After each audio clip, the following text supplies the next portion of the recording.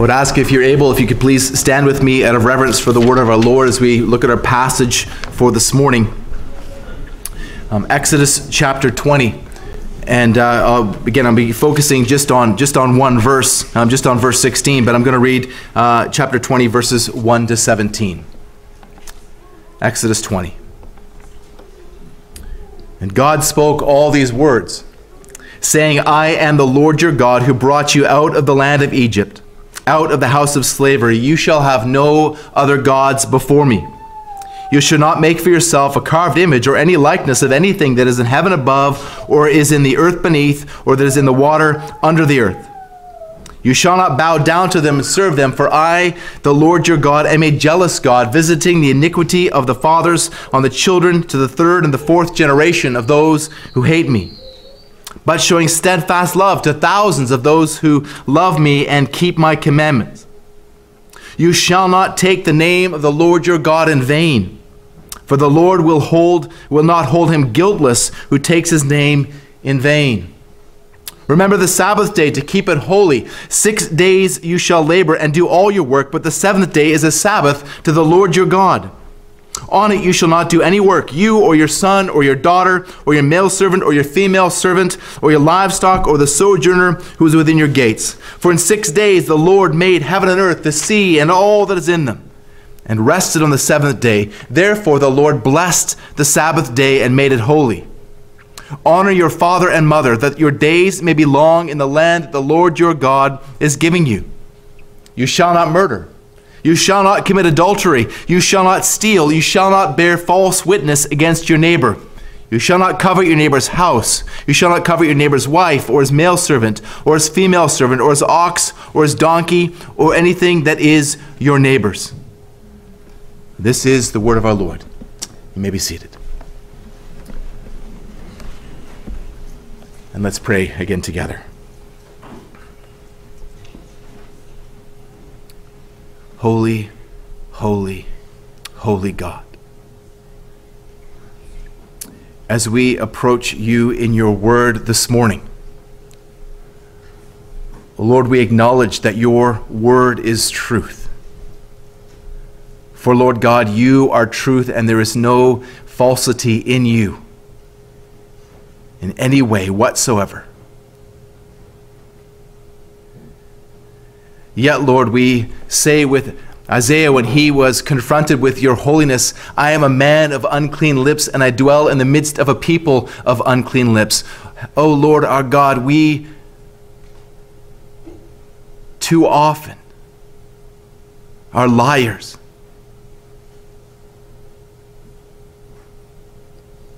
Lord, I pray that as we consider your word this morning, that your Spirit would shine your light into the depths of our hearts and expose every lie and bring it into the light of your holy word.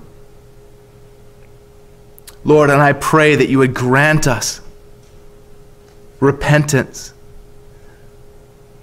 and faith and obedience. And Lord, if there are those who are here who are characterized by lying because they are not yet born again, they're still children of their father, the devil, who is the father of lies and himself a liar. Lord, I pray that you would grant new life in Christ. Lord God, you have promised that you would work according to your word by the power of your Spirit, and we pray with confidence, Lord, that you would work in our hearts this morning for the glory of your name and the building of your church. Amen.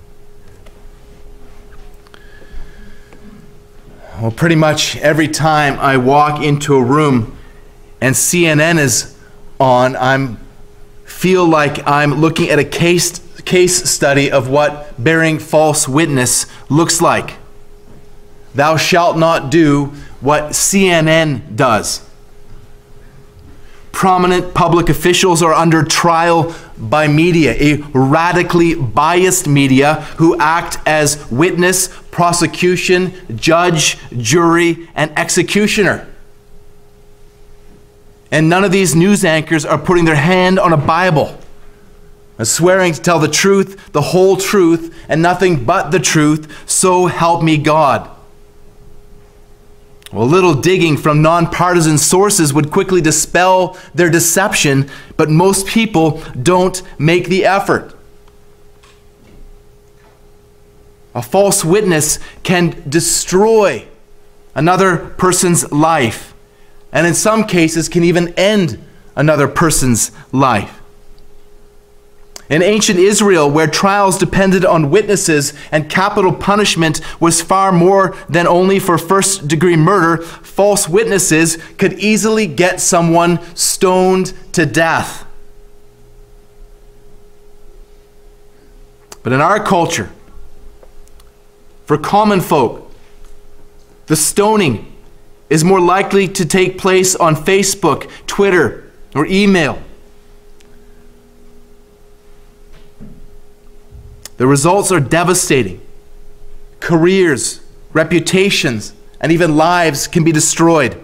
Proverbs 25:18 warns, "A man who bears false witness against his neighbor is like a war club, or a sword, or a sharp arrow." 100 years ago, Mark Twain quipped, "A lie can travel halfway across the world while the truth is still getting its boots on." And now that lies travel through fiber optic cables at 200,000 kilometers a second. The truth travels fast too, but who's paying attention to it? But whether lies take place and false witness takes place on the internet or in the workplace or in this classroom or in the church, God hates it all. But the ninth commandment is not just about bearing false witness. Once again, the commandment forbids the most egregious example. It's the most wicked manifestation of the sin of lying. And so it represents all sins of that kind, of that category. Murder is the worst form of breaking the sixth commandment. Adultery is the worst form of breaking the seventh. And bearing false witness is the worst form of lying. And lying has become the new normal. We live in a culture that is dominated by the relativism of postmodern thinking. Friedrich Nietzsche, the philosopher, wrote that truths are illusions which we have forgotten are illusions. We live in a world where the truth is seen as an illusion, that the truth is considered subjective. You have your truth and I have my truth. We live in a world where 10 people sitting in the same room can have 10 different truths, and all of them are considered equally valid.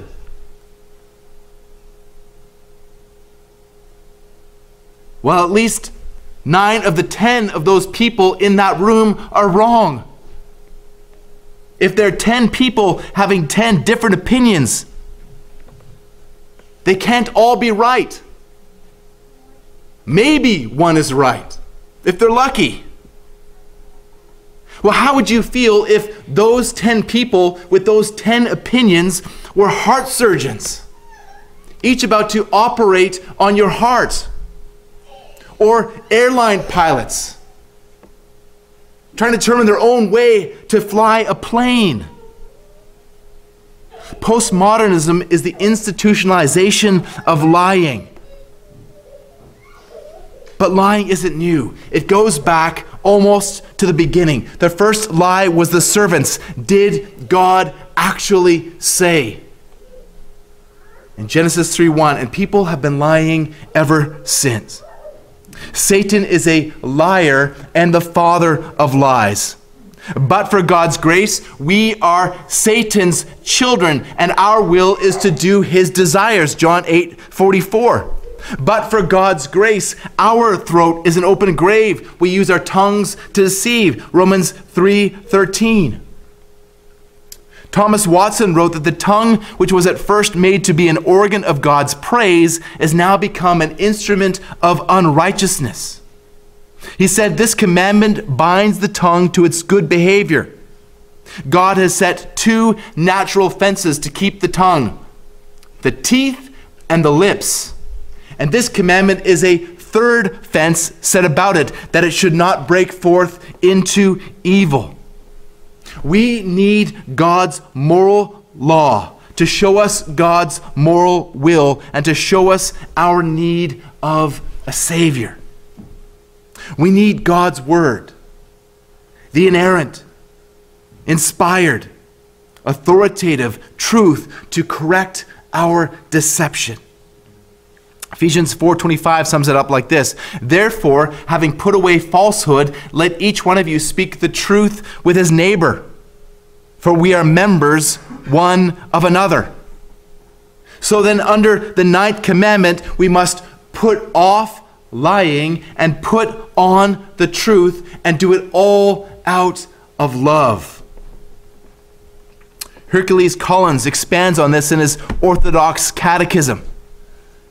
And interesting, the word orthodox here is right doctrine or right teaching, as opposed to heterodoxy, which is false doctrine or false teaching. Collins writes that God's will is that I never give false testimony against anyone, twist no one's words, not gossip or slander, nor join in condemning anyone without a hearing, without a just cause. Rather, in court and everywhere else, I should avoid lying and deceit of every kind. These are devices the devil himself uses.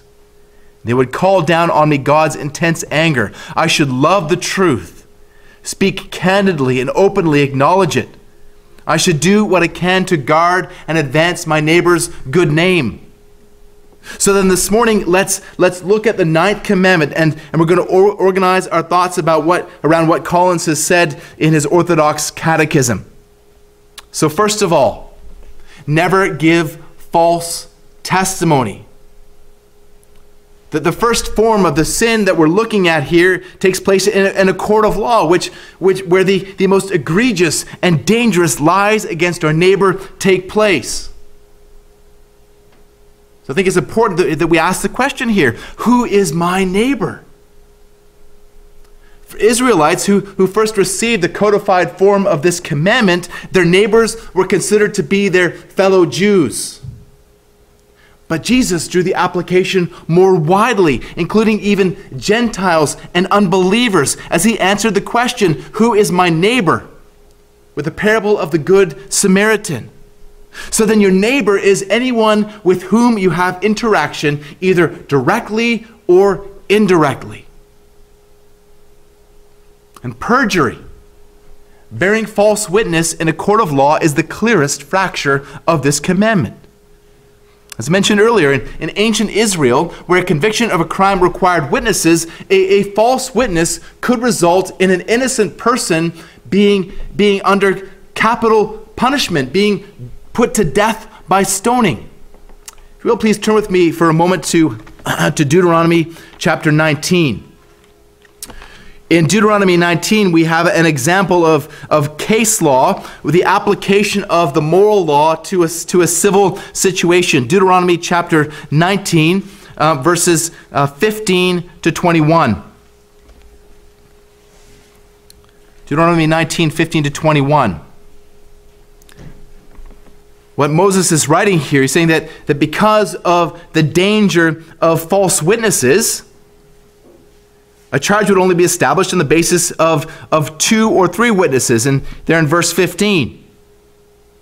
But he goes on that if a malicious witness was to bring an accusation against someone, in verse 17, that both parties were to appear before the Lord. And in this case, the judges and the priests, who were the magistrates in those days, would hear the case. And then verse 18, they would make judgment on the case, judging between these 2 individuals. And if it was found, there at the end of verse 18, if it was found that there was a false witness bringing false accusation against an innocent person, that the false witness was to receive whatever punishment that law called for. It says, verse 21, your eye shall not pity. It should be life for life, eye for eye, tooth for tooth, hand for hand, foot for foot. Now, we don't live any longer under the civil laws of Israel, but you can see the application here that whatever a false witness brings against an innocent person, that they deserve, the false witness deserves whatever punishment was to be inflicted on the innocent person. Proverbs 19:5 says, a false witness will not go unpunished, and he who breathes out lies will not escape. And Proverbs 19 verse 9 takes it further. A false witness will not go unpunished, and he who breathes out lies will perish. The unrepentant slanderer may escape justice in this life, but not in the next. So perjury is certainly in mind in the ninth commandment, but that's not all that is being forbidden here. Slander and gossip are also considered under the ninth commandment. So let's deal first with slander. Slander is simply spreading lies about someone. It's telling others something about someone that is either a complete falsehood or is an exaggeration. It's saying something to someone else about a person that is not 100% true. Now, slander may involve twisting someone's words or taking them out of context. Slander can be verbal with actual words, or it can be nonverbal. A shrug of the shoulders or rolling of the eyes speak volumes without uttering a word. And the perpetrator can say, I didn't say anything, and yet be guilty of slander. Slander also includes assuming guilt or bad motives on the part of another. Edward Fisher said it also. He said, condemning or thinking basely of others. The example he gives is of Michal seeing her husband David dancing before the Lord and despising him in her heart. She assumed bad motives on David's part, 2 Samuel 6:16. It also includes wrongful suspicion, as Fisher said, or evil surmising. And again, he refers to 2 Samuel 10:3. Again, an example of David. And here with the Ammonites accusing David of sending his men as his envoys, sending them as spies to spy out the land. And they shaved off half their beards and cut off their garments in the middle and sent them back disgraced. This is part of the ninth commandment. But we can do the same thing, can't we? Maybe not in those ways, but don't assume that if someone is facing a trial, that it's because they have some hidden sin. Don't be like Job's friends. Don't be like Jesus' disciples in John 9:1 when they came to him asking about the man born blind, asking whether he had sinned or his parents had sinned and is being born blind. And Jesus responded it was neither, but that God might be glorified. So don't assume that if somebody is facing trials of any form, don't assume that it is because of God's judgment against them. Because if you do, you are judging wrongly. You are breaking the ninth commandment. Jesus warned in Matthew 7:1, judge not that you be not judged. For with the judgment you pronounce, you will be judged, and the measure that you use will be measured to you. Now, this does not mean that you are not to judge, but that you are to deal with your own sin so that you are able to judge rightly. So just think for a moment about the judgments that you have made against others. Maybe even the judgments that you've made against others in this very room. Would you want to be judged in the same way? Friends, there is another who sits in judgment of both of you. A slanderer injures three people at the same time: the person he slanders, the person he tells the slander to, and the slanderer himself. Thomas Watson said that you may kill a man in his name as well as in his person. The slanderer is imitating the devil. For the word that's translated devil in our English Bibles means slanderer. He is the accuser of the brothers, who accuses them day and night before God, Revelation 12:10. And unless they repent, all slanderers, like the devil, will be cast down. As was read for us by Warren in Psalm 15, verses 2 and 3. It is only those who speak the truth in their heart, who does not slander with his tongue, who does no evil to his neighbor, nor takes a reproach against his friend. Only these people will dwell on God's holy hill. So that's slander. And pretty much everything that can be said of slander is also true of gossip, except where slander is spreading lies, gossip is spreading true information about another person. And gossip and slander can both destroy fellowship. They can destroy a church. Brothers and sisters, again, not many of us would be guilty of perjury in a court of law, but how many of us have slandered or gossiped about our neighbor, or even about our brothers and sisters in this church? But as is true with all sin, slander and gossip reveal a lack of love, because it is out of the abundance of the heart that the mouth speaks. And so if you're speaking things that reveal a lack of love, you are hating your neighbor. You are even hating your brother. But love bears all things, believes all things, hopes all things, endures all things. 1 Corinthians 13:7. As my mentor used to say often, love believes the best. Love believes the best. Now, if there's a situation where you must speak something about someone else, take care to only speak the truth, and to only speak the truth in love, because love rejoices in the truth. 1 Corinthians 13:6. Now, church, I need to remind us, I need to remind myself,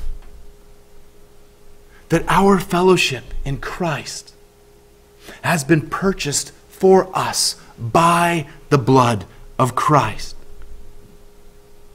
The fellowship we enjoy as Christians has been purchased for us as gifts of our salvation. May God help us to cherish this fellowship and to fight to protect and to preserve this fellowship.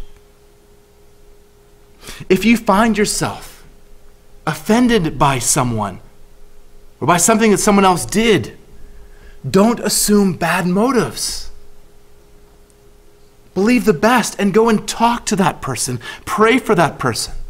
Similarly, if you have a juicy piece of information about someone, don't spread it. Set a guard over the door of your lips. Proverbs 18:8 says the words of a whisperer are like delicious morsels. They go down into the inner parts of the body. And to widen the application of the metaphor, they can destroy the body of the church. It's appropriate, it's essential to stop a conversation that includes gossip or slander in its tracks, to stop it right there and say, we shouldn't be talking about this. We shouldn't be talking about this person, whether you are the one speaking or the one hearing. If someone comes to you with a sin that someone else has committed against them by someone else, go and deal with it. Matthew 18 gives you a very clear process for dealing with this in a godly way. And if you don't follow this, then you are now sinning. Don't join in condemning anyone without a hearing or a just cause. Proverbs 18:17 says, the one who states his case first seems right until the other comes and examines him. And I've had situations where someone has come to me with an issue about someone else. And their story was compelling until I went to the other person and heard the other side. There are always two sides to a story. And the reality is that when you have an interaction between two human beings, there are always two sinners involved to some degree or another. So Proverbs 18:17 says that we need to consider both sides of the story. Well, Proverbs 18:13 is parallel. If someone gives an answer before he hears, it is his folly and his shame. So again, if somebody comes to you with something, take the time to examine it. Stop and say, well, wait a minute. This might look bad, but let's wait until the facts are in. And if the facts aren't forthcoming, let's withhold judgment and believe the best until we are proven otherwise. So in order to obey this commandment, it means not only that we should not commit perjury or slander or gossip, but that we should also be a positive witness for others to defend them when they are being defamed. And so you can break the 9th commandment by silence as well as by slander. If somebody is bringing false charges against a brother or sister or your neighbor and you don't correct it, then you too are breaking the 9th commandment. If you don't stand up for the innocent, you are breaking the 9th commandment. Proverbs 31:9 says, open your mouth, judge righteously, defend the rights of the poor and needy. So then we can see that clearly giving false testimony is forbidden in the 9th commandment, but so is all lying. Now, I spent most of the time there, but we'll continue. In the second point, avoid lying and deceit of any kind. Listen again to the Orthodox Catechism. Rather, in court and everywhere else, I should avoid lying and deceit of every kind. These are devices the devil himself uses, and they would call down on me God's intense anger. Virtually every attempt to deceive is forbidden by the 9th commandment. They might be puzzled by my qualification, virtually. I'll come to that shortly. A.W. Pink explains that a lie involves 3 elements or ingredients: speaking what is not true, deliberately doing so, and doing so with an intent to deceive. And so a lie is saying anything untrue. And if you are attempting to deceive or to mislead anyone in any way, you are breaking the 9th commandment. But even if you explain things in such a way so as you are technically speaking the truth, but doing so in a way that misleads someone else, you are lying. Athanasius, the church father, was being pursued by those who sought to arrest him during persecution. The people who were pursuing Athanasius came to Athanasius and said, "Where's Athanasius?" And so he's quick on his feet. He answered, "Athanasius is not far away. With a little effort, you can find him." I'll let that sink in for a second. Was what Athanasius said true? Technically, yes. He wasn't far away. And with a little effort, they would find him. But he was intentionally misleading them. He was lying.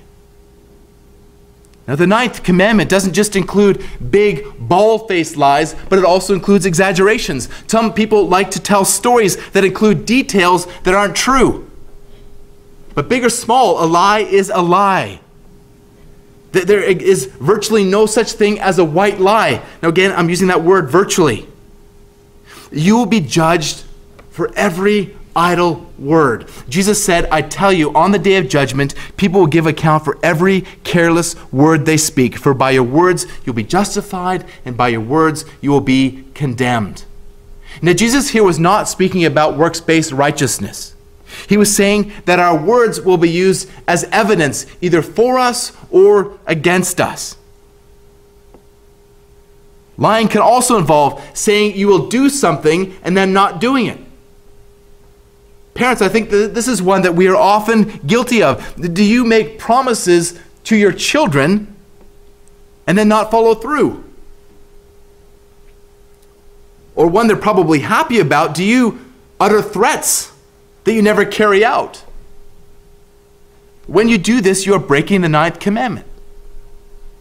Earlier I spoke about some of my time teaching. I remember that there was some students who would be particularly lazy with their work, and when they didn't get something finished or were about to do a fun activity, I'd say, you are going to miss out on this activity unless you finish your work.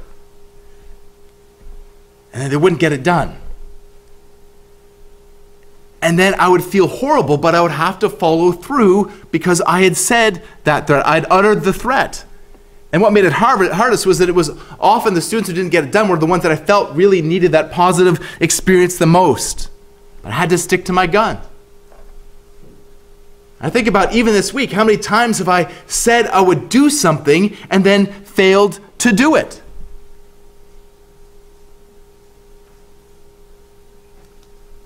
I told Joshua that I would try to get here every Sunday at 10 to 10, by 10 to 10.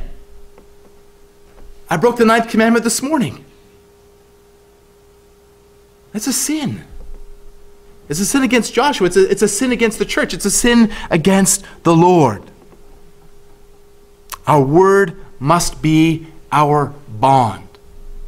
In Psalm 15, we're told that the person who shall dwell on God's holy hill is also the person who swears to his own hurt and does not change. Verse 4. Again, if you say you will do something, especially if you swear to do something, do it.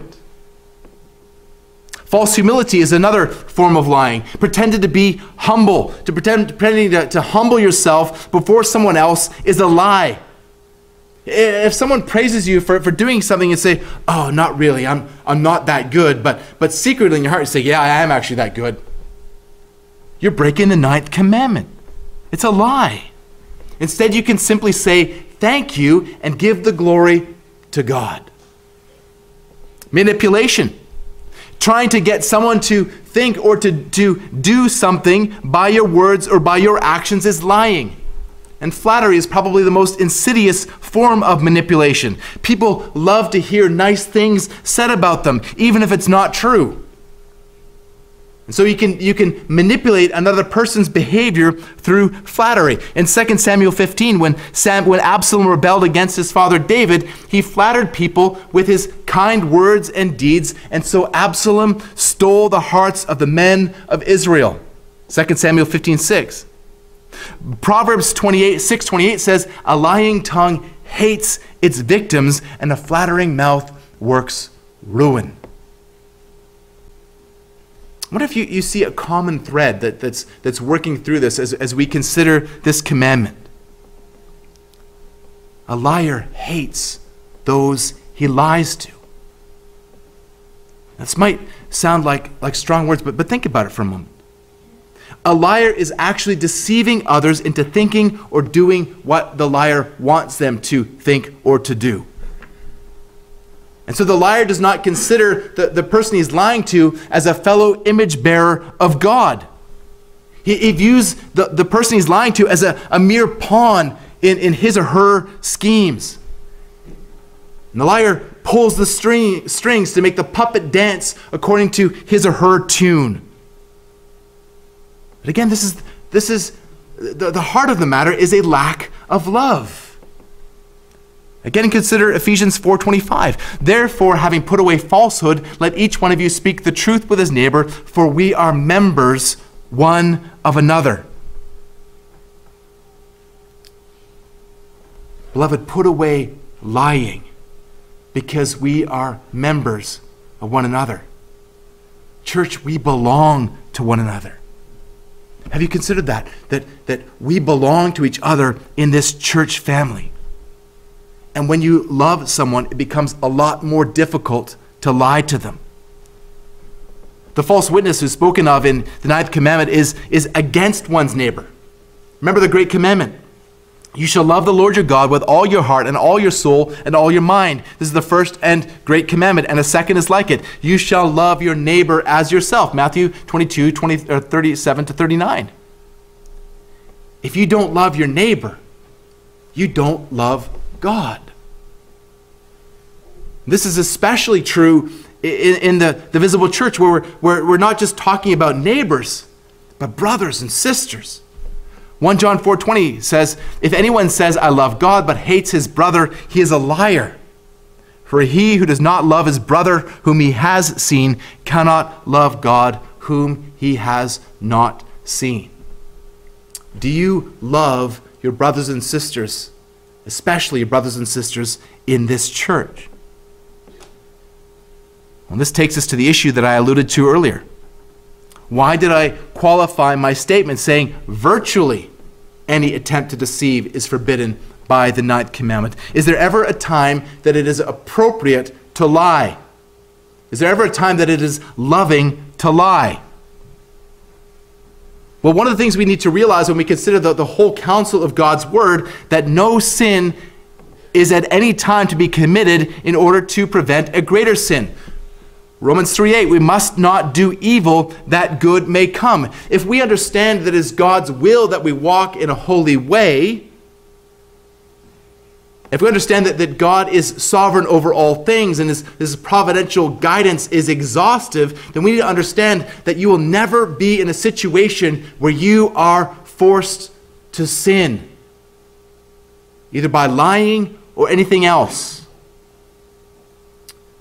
As John Colquhoun explains in his treatise on Law and Gospel, as no man is allowed by the law, so none is necessitated by the providence of an infinitely holy and righteous God to commit one sin in order to prevent another.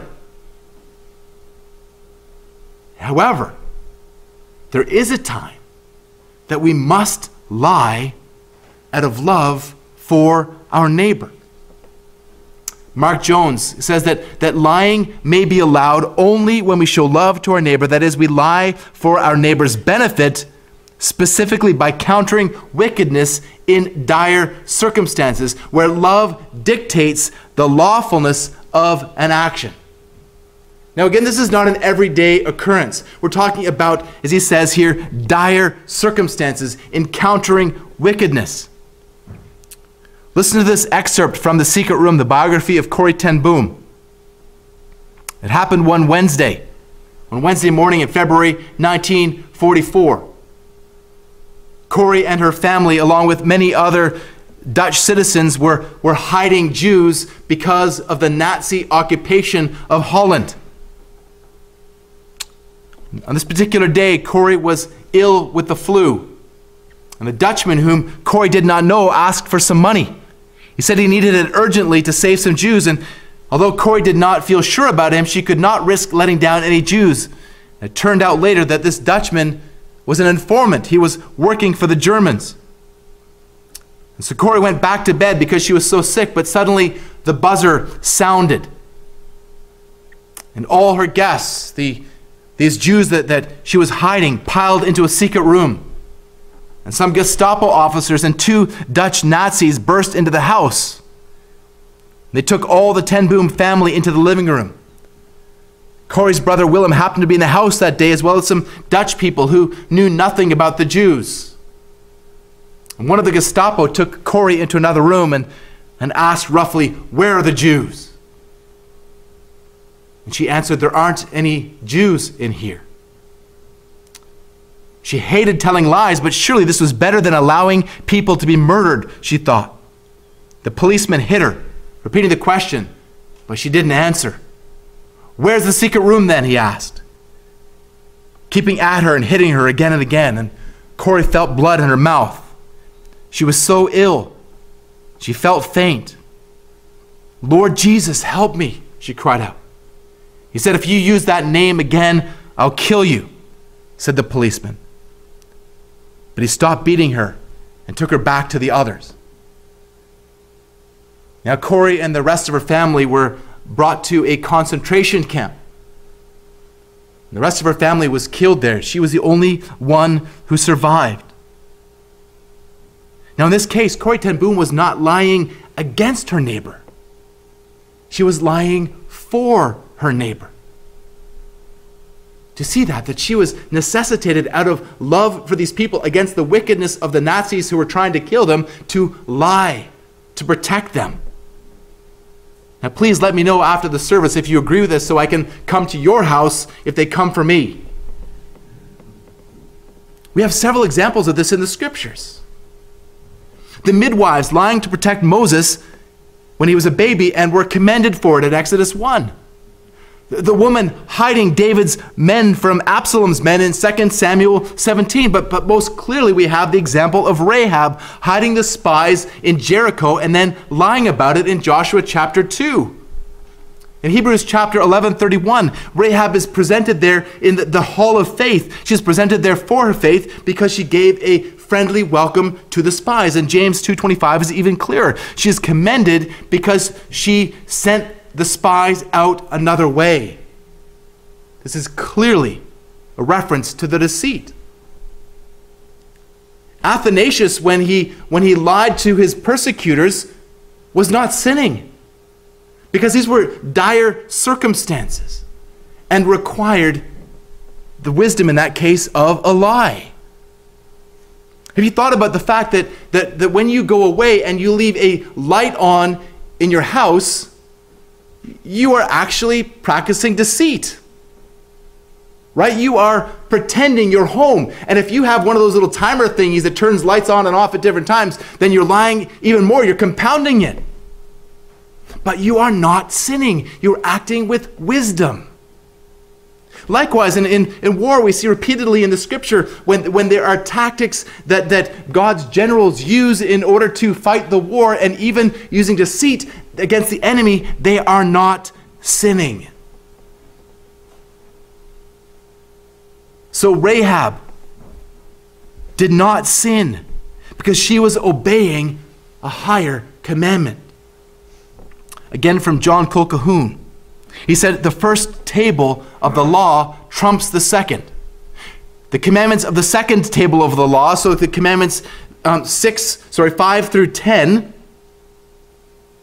on the second table of the law, must give place to those who are on the first table, the commandments of 1 through 4.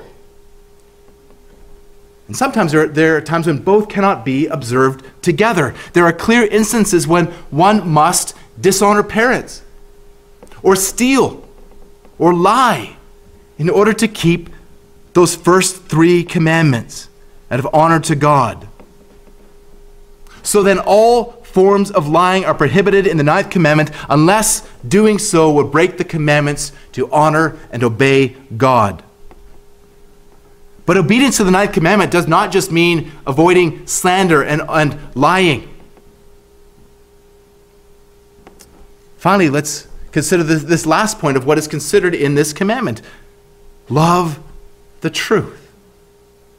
It's not enough just to stop lying and to stop slandering other people. You must love the truth out of obedience to the 9th commandment. Again from 1 Corinthians 6, love does not rejoice at wrongdoing, but rejoices in the truth. Do you rejoice in the truth? Psalm 15, verses 1 and 2. Again, who shall dwell on your tent? Who shall dwell on your holy hill? He who walks blamelessly and does what is right and speaks the truth in his heart.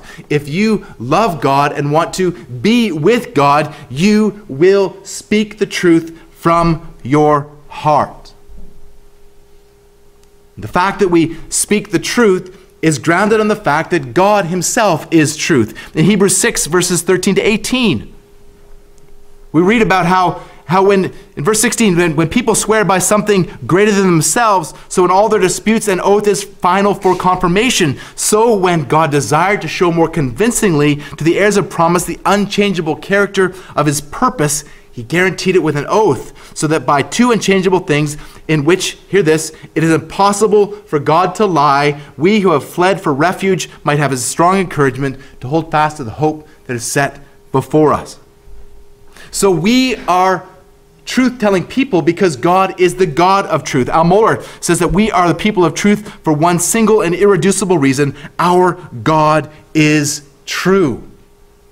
Throughout the scriptures, God is referred to as a God of faithfulness. The NASB translate this truth, that God is a God of truth. And both of those terms are equally true and equally interchangeable when we consider who God really is. And so this is why we speak the truth, but this is also why we speak the truth in love. If you speak the truth but don't speak the truth in love, you're actually lying.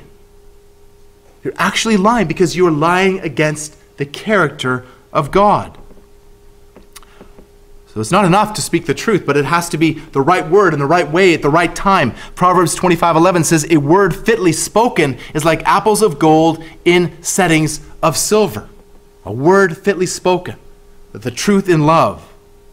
Now, some people tend to be more truth-oriented, and some people tend to be more love-oriented. Well, if you aren't speaking the truth, you aren't being loving. And if you aren't speaking the truth in love, you aren't speaking the truth. Again, you are lying against the character of God. And I think in Reformed circles, we tend to fall more into the category of speaking the truth, but not speaking the truth in love. May God make us a people who are both. We're speaking the truth and speaking the truth in love. Well, that takes me then to the worst form of lying of all. The worst possible lie that anyone can say is a lie about God. A lie about God is the worst form of truth. And it grieves me deeply to think that in many pulpits around this city, God is being lied about.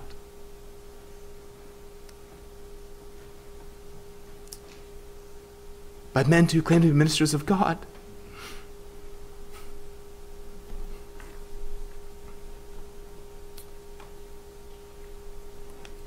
By God's grace, may this pulpit be known as a place where the truth is always proclaimed.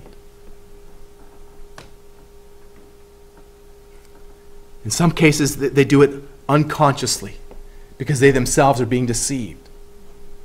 But in other cases, they do it willfully in order to fleece the flock of God. James warns in James 3, verse 1, that not many should become teachers, for teachers will be under a stricter condemnation. This is a verse that I tremble under. Judged by the same standard, but a stricter condemnation. Pray for me that I will remain faithful and true to God's word. Pray for other churches around this city, and you know of several where the word is not being proclaimed, where God is being lied about.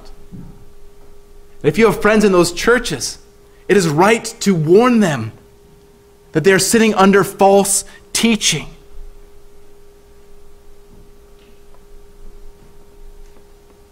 When people bear false witness about God, they're not just breaking the 9th commandment. They're breaking the first 3 as well. The devil uses half-truths to smear God's character. A good liar will tell you to throw a little bit of truth in there in order to make the lie more palatable, more believable. And that's what makes these pulpits so dangerous, because a Bible is being quoted, but it's mixed with lies.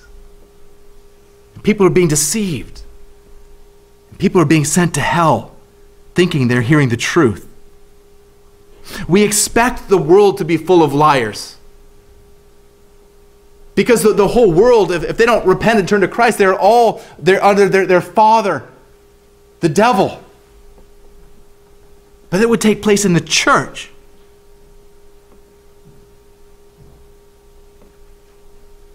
This is a grievous, grievous sin. In my opinion, there is nothing worse than a pulpit in which lies are proclaimed. Again, may God protect us.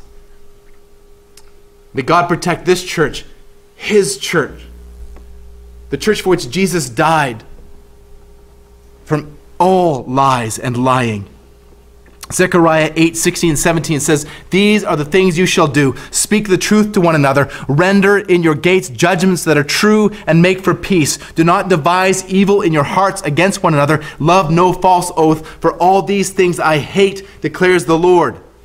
Or Proverbs 6 verses 16-19. "There are 6 things that the Lord hates, 7 that are an abomination to him: haughty eyes, a lying tongue, hands that shed innocent blood, a heart that devises wicked plans, feet that make haste to run to evil, and a false witness who breathes out lies, and one who sows discord among brothers."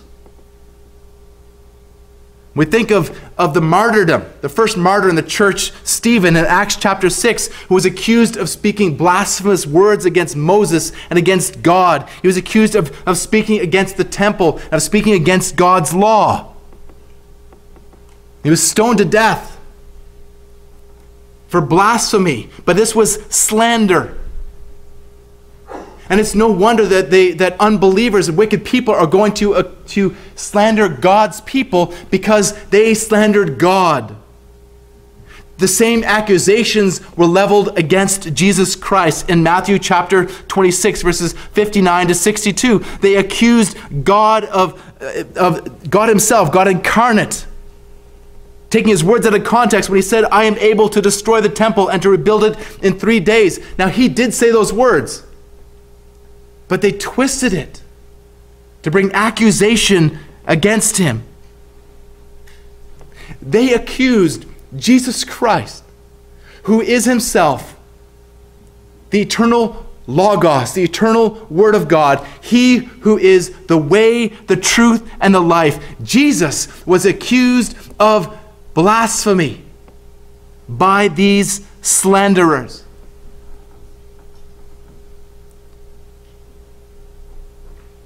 And we like to think that were we there, we would have stood up for Jesus. We would have spoken against this blasphemy that they were committing, that we would have sought to speak truth against this slander. But the reality is that but for the grace of God, you would have done the same thing. I would have done the same thing. We are all guilty for the blood of Christ. We have all slandered Christ by word or by action. So what is there for a slanderer to do? We've established that the worst form of sin, of slander, of lying is lying to or about God. And we've all done it. Our only hope is to speak the truth of the gospel to ourselves, to proclaim the gospel of Jesus Christ. That though he was sinless, he died a sinner's death. He died for your lies and for mine. Preach that truth to yourself. Repent of every lie. Turn to Christ in faith. Preach this gospel to yourself and to anyone who's willing to listen. Jesus said in John 8, verses 31 and 32, so Jesus said to the Jews who believed in him, "If you abide in my word, you are truly my disciples, and you will know the truth, and the truth will set you free." Again and again, Jesus promised. He said, "Truly, truly, I say to you." For Jesus simply to say it, that means it's true. But he adds a truly. And if that's not enough, he adds another truly. Turn to God's word. Reject the lies of the devil. If you have lied, confess it to God, who promises that he will forgive you and cleanse you from all unrighteousness. Not just some unrighteousness, all unrighteousness. Confess it to God and confess it to the person or people you've lied to or lied about. Make David's prayer in Psalm 51, 5 and 6 your prayer. Behold, I was brought forth in iniquity, and in sin did my mother conceive me. Behold, you delight in truth in the inward being, and you teach me wisdom in the secret heart. Or Psalm 43, verses 3 and 4. Send out your light and your truth. Let them lead me. Let them bring me to your holy hill and to your dwelling. Then I will go to the altar of God, to God my exceeding joy. And I will praise you with the lyre, O God, my God. God's word is true without any admixture of error. From Genesis to Revelation, God's word is true. It is the only inerrant, authoritative, inspired word. It is the only objective truth that is able to counter every lie that we so easily speak and we so easily believe. I would encourage you to go to Psalm 19 and to consider what it says about the Word of God, that the law of the Lord is perfect, reviving the soul. The testimony of the Lord is sure, making wise the simple. The precepts of the Lord are right, rejoicing the heart. The commandment of the Lord is pure, enlightening the eyes. Or go to Psalm 119, by far the longest chapter in the Bible, 176 verses, and all except for just a few are about how glorious the Word of God is. Love God's Word, love the truth, and you will grow in your hatred of lies. We can, in truth, put our hands on the Bible and swear to tell the truth, the whole truth, and nothing but the truth. So help us God. Let's pray together.